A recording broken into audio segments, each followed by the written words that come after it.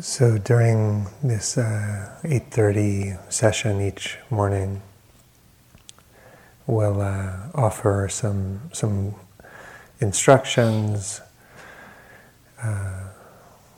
ways of attending, and sometimes we'll just go right into a guided meditation period. Sometimes we'll offer some preliminary comments that you can stay with sitting with your eyes closed or open your eyes, whatever feels appropriate as I make some introductory remarks.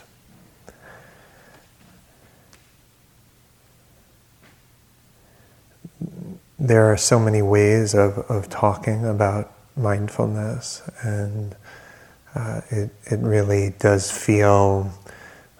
Sometimes it's said that enlightenment is a many-faceted jewel, and I would say the same thing about mindfulness.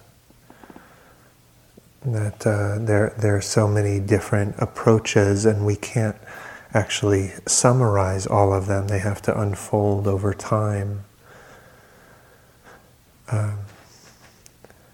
And so sometimes the way that mindfulness is discussed is just embodying, expressing awareness itself. And sometimes we talk about it as a way of learning about the human condition, about our hearts, learning about suffering, learning about how we let go. Sometimes we don't talk about it as a learning, we talk about it as a kind of training that happens beneath the skin, that we just are submitting, surrendering moment by moment. And the practice, the Dharma, finds its ways into our heart, into the bones, totally apart from any conscious learning that we have. So many different frames and ways of talking about practice, and we'll unpack different frameworks over the course of the week. But I wanted to share one conceptual model that has been meaningful to me and feels like it summarizes some important pieces. This comes out of a group of neuroscientists who are quite interested in meditation. And they ask the question, how does mindfulness confer its benefits? Like what are the mechanisms of change? What are the ways that mindfulness transforms us?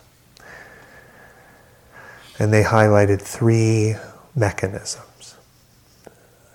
The first is attentional control or attentional stability.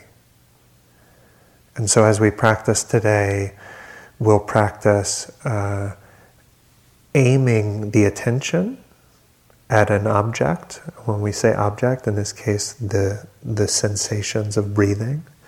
We practice aiming and sustaining the attention with that simple object, even though there's so much else that compels us. But we're practicing just staying in this simple way. And we're practicing detecting the pull of discursive thinking, the kind of gravitational pull of our ruminations. And when we notice that, we're practicing this kind of gentle but clear return of the attention.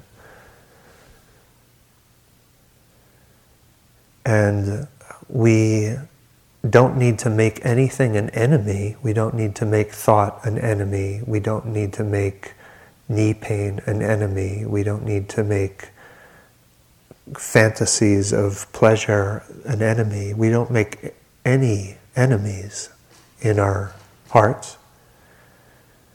but we are selective in how we attend. And so this is this development of attentional stability, attentional control. The second piece that they highlight is the way mindfulness gets into our system. The way it transforms is through emotion regulation. That even though we're just sitting here, we're going to be visited by all of the kind of emotional themes of our life. And what arises, the emotions that arise, are neither our fault, nor are they an accident. They're not our fault. They are the product of a million causes and conditions that can't be called me. But they're not an accident in the sense that we each have our own curriculum to learn. And so Charlotte Joko Beck, when she said, with unfailing kindness, life shows us exactly what we need to learn. We each have a maybe slightly different curriculum to learn. And the logic of practice, the logic of the Dharma is such that we get to learn those things. We just sit down and pay attention, and the lessons will come. And so in the midst of intensity, of emotional intensity, we're actually learning to find that which is not knocked off center by even very intense emotion.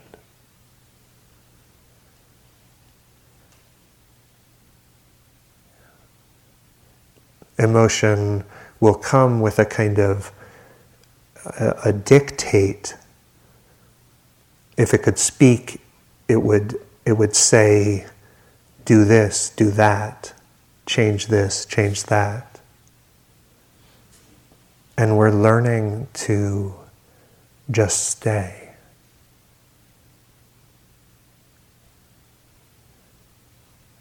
To not act out the commandments of that emotion.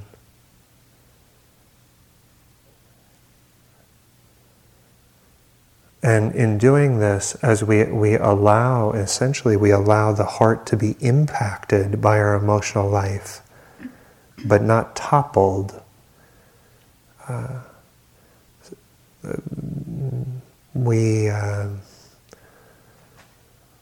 start to develop a real confidence in our hearts, in our stability. We start to be less intimidated by experience.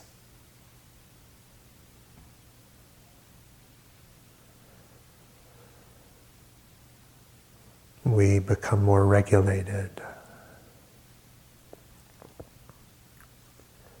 Attentional control, emotion regulation, and the third piece they highlight is around self-awareness. And they mean that both in the sense that we get to know ourselves, our habits and pleasures and pains and longings. We get to know all of that with incredible intimacy, and really the poignancy of our life dawns on us.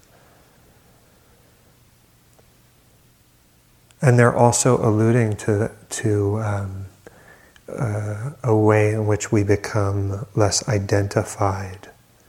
That part of what they're alluding to in self-awareness is that we begin to appreciate the kind of cascade of life that cannot be called me.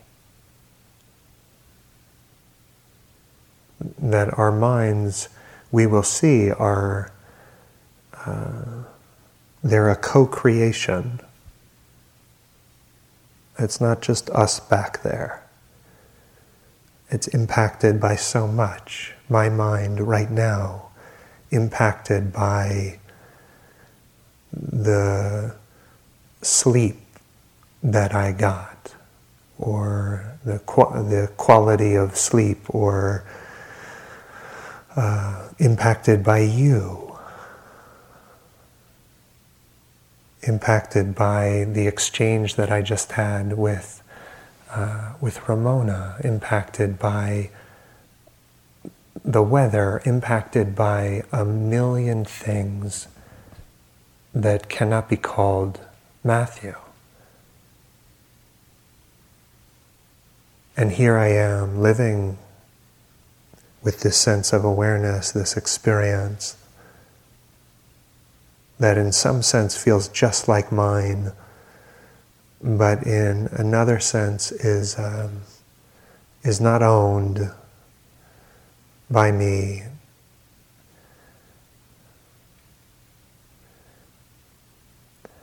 And that way of actually creating some sense of disidentification is this third component, self-awareness.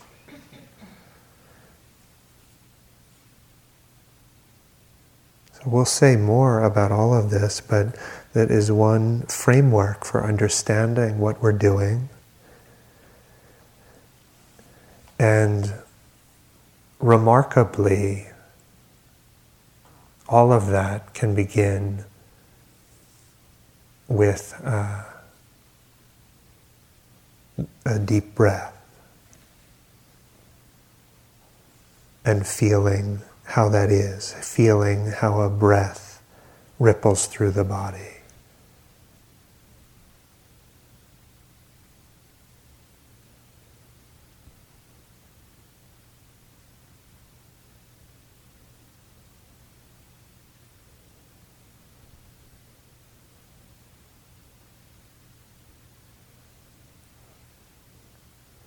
We can't learn everything at once. We can't swallow the Dharma in one gulp.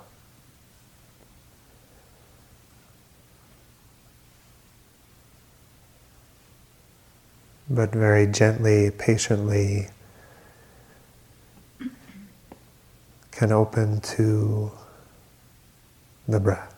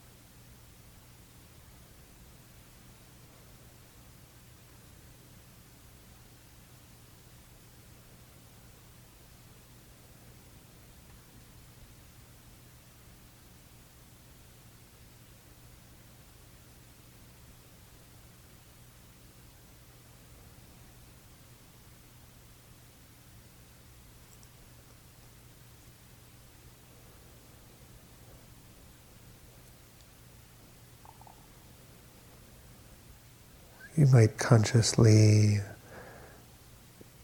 move through the body at the beginning of a sit and relax.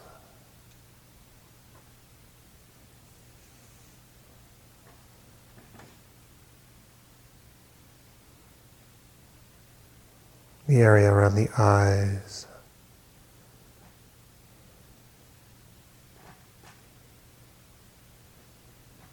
The jaw,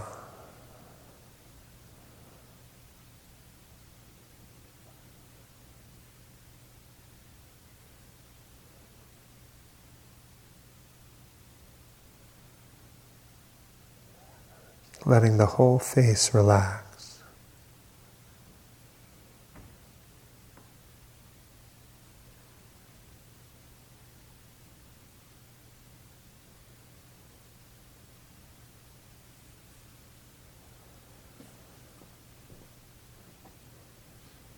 There's no need to present yourself.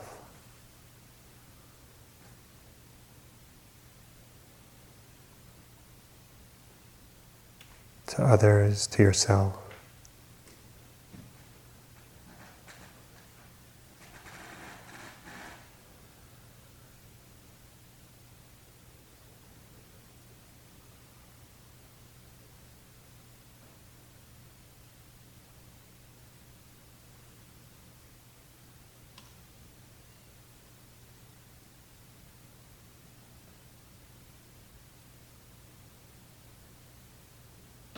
Relaxing the shoulders,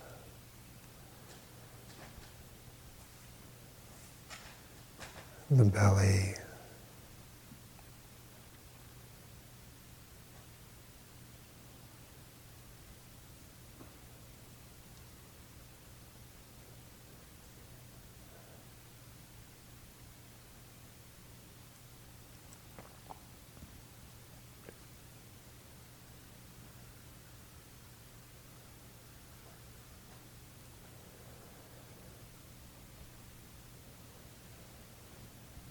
maybe the bracing against experience served a function.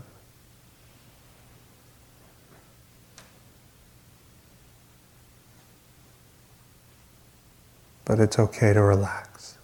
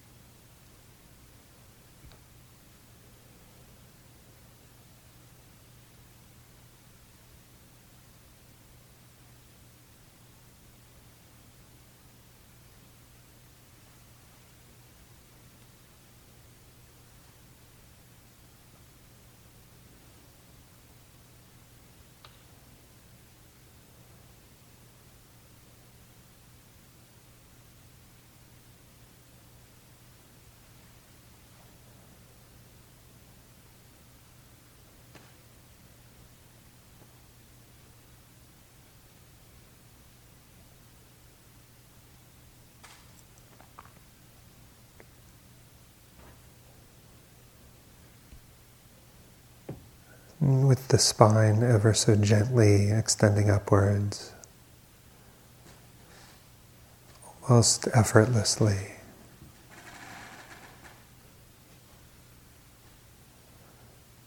That spine can support the rest of the body, which we surrender to gravity.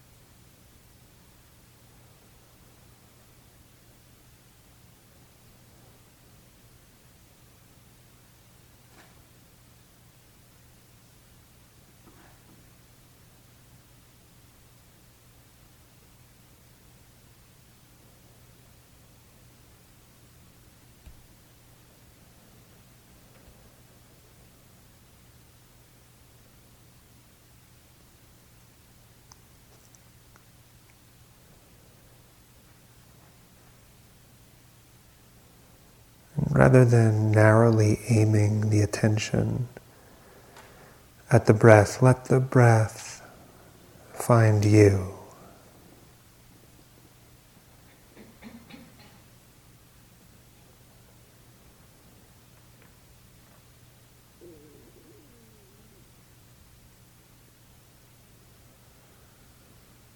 Maybe it's sensed most clearly at the belly, the chest, the mouth, the nostrils.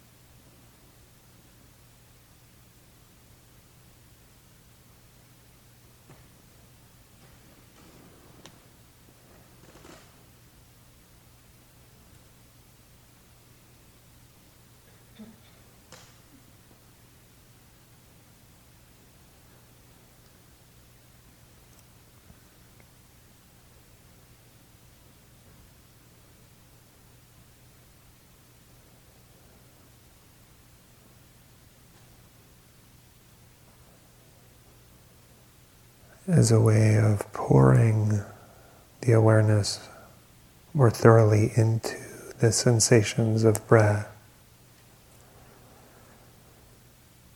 You might explore making the gentle mental note silently in your own mind. breathing in, or simply in on the inhale,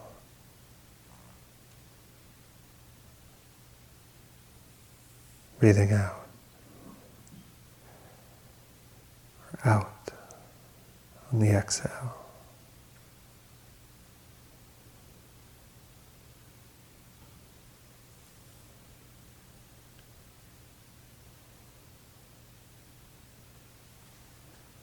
And we make those mental notes as a way of unifying the field of awareness with the breath.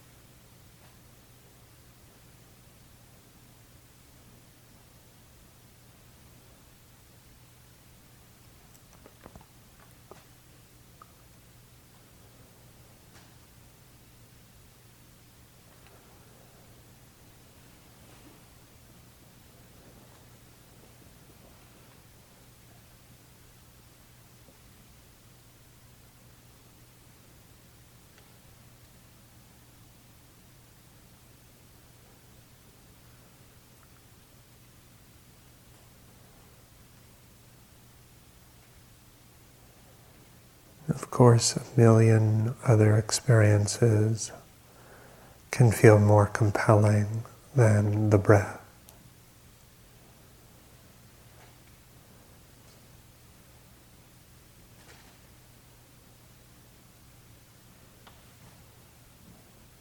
Subtly, we can live as if under siege.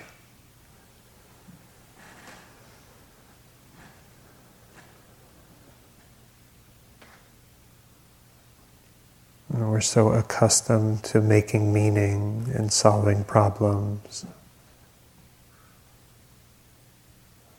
that the momentum overtakes us.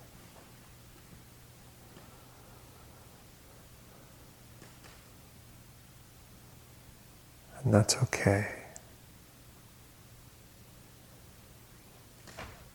So much tenderness for this human condition.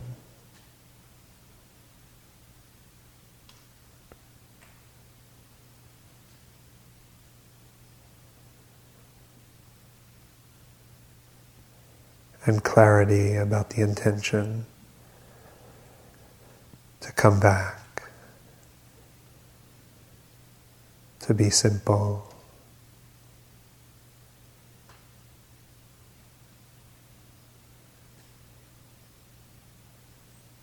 to know the breath.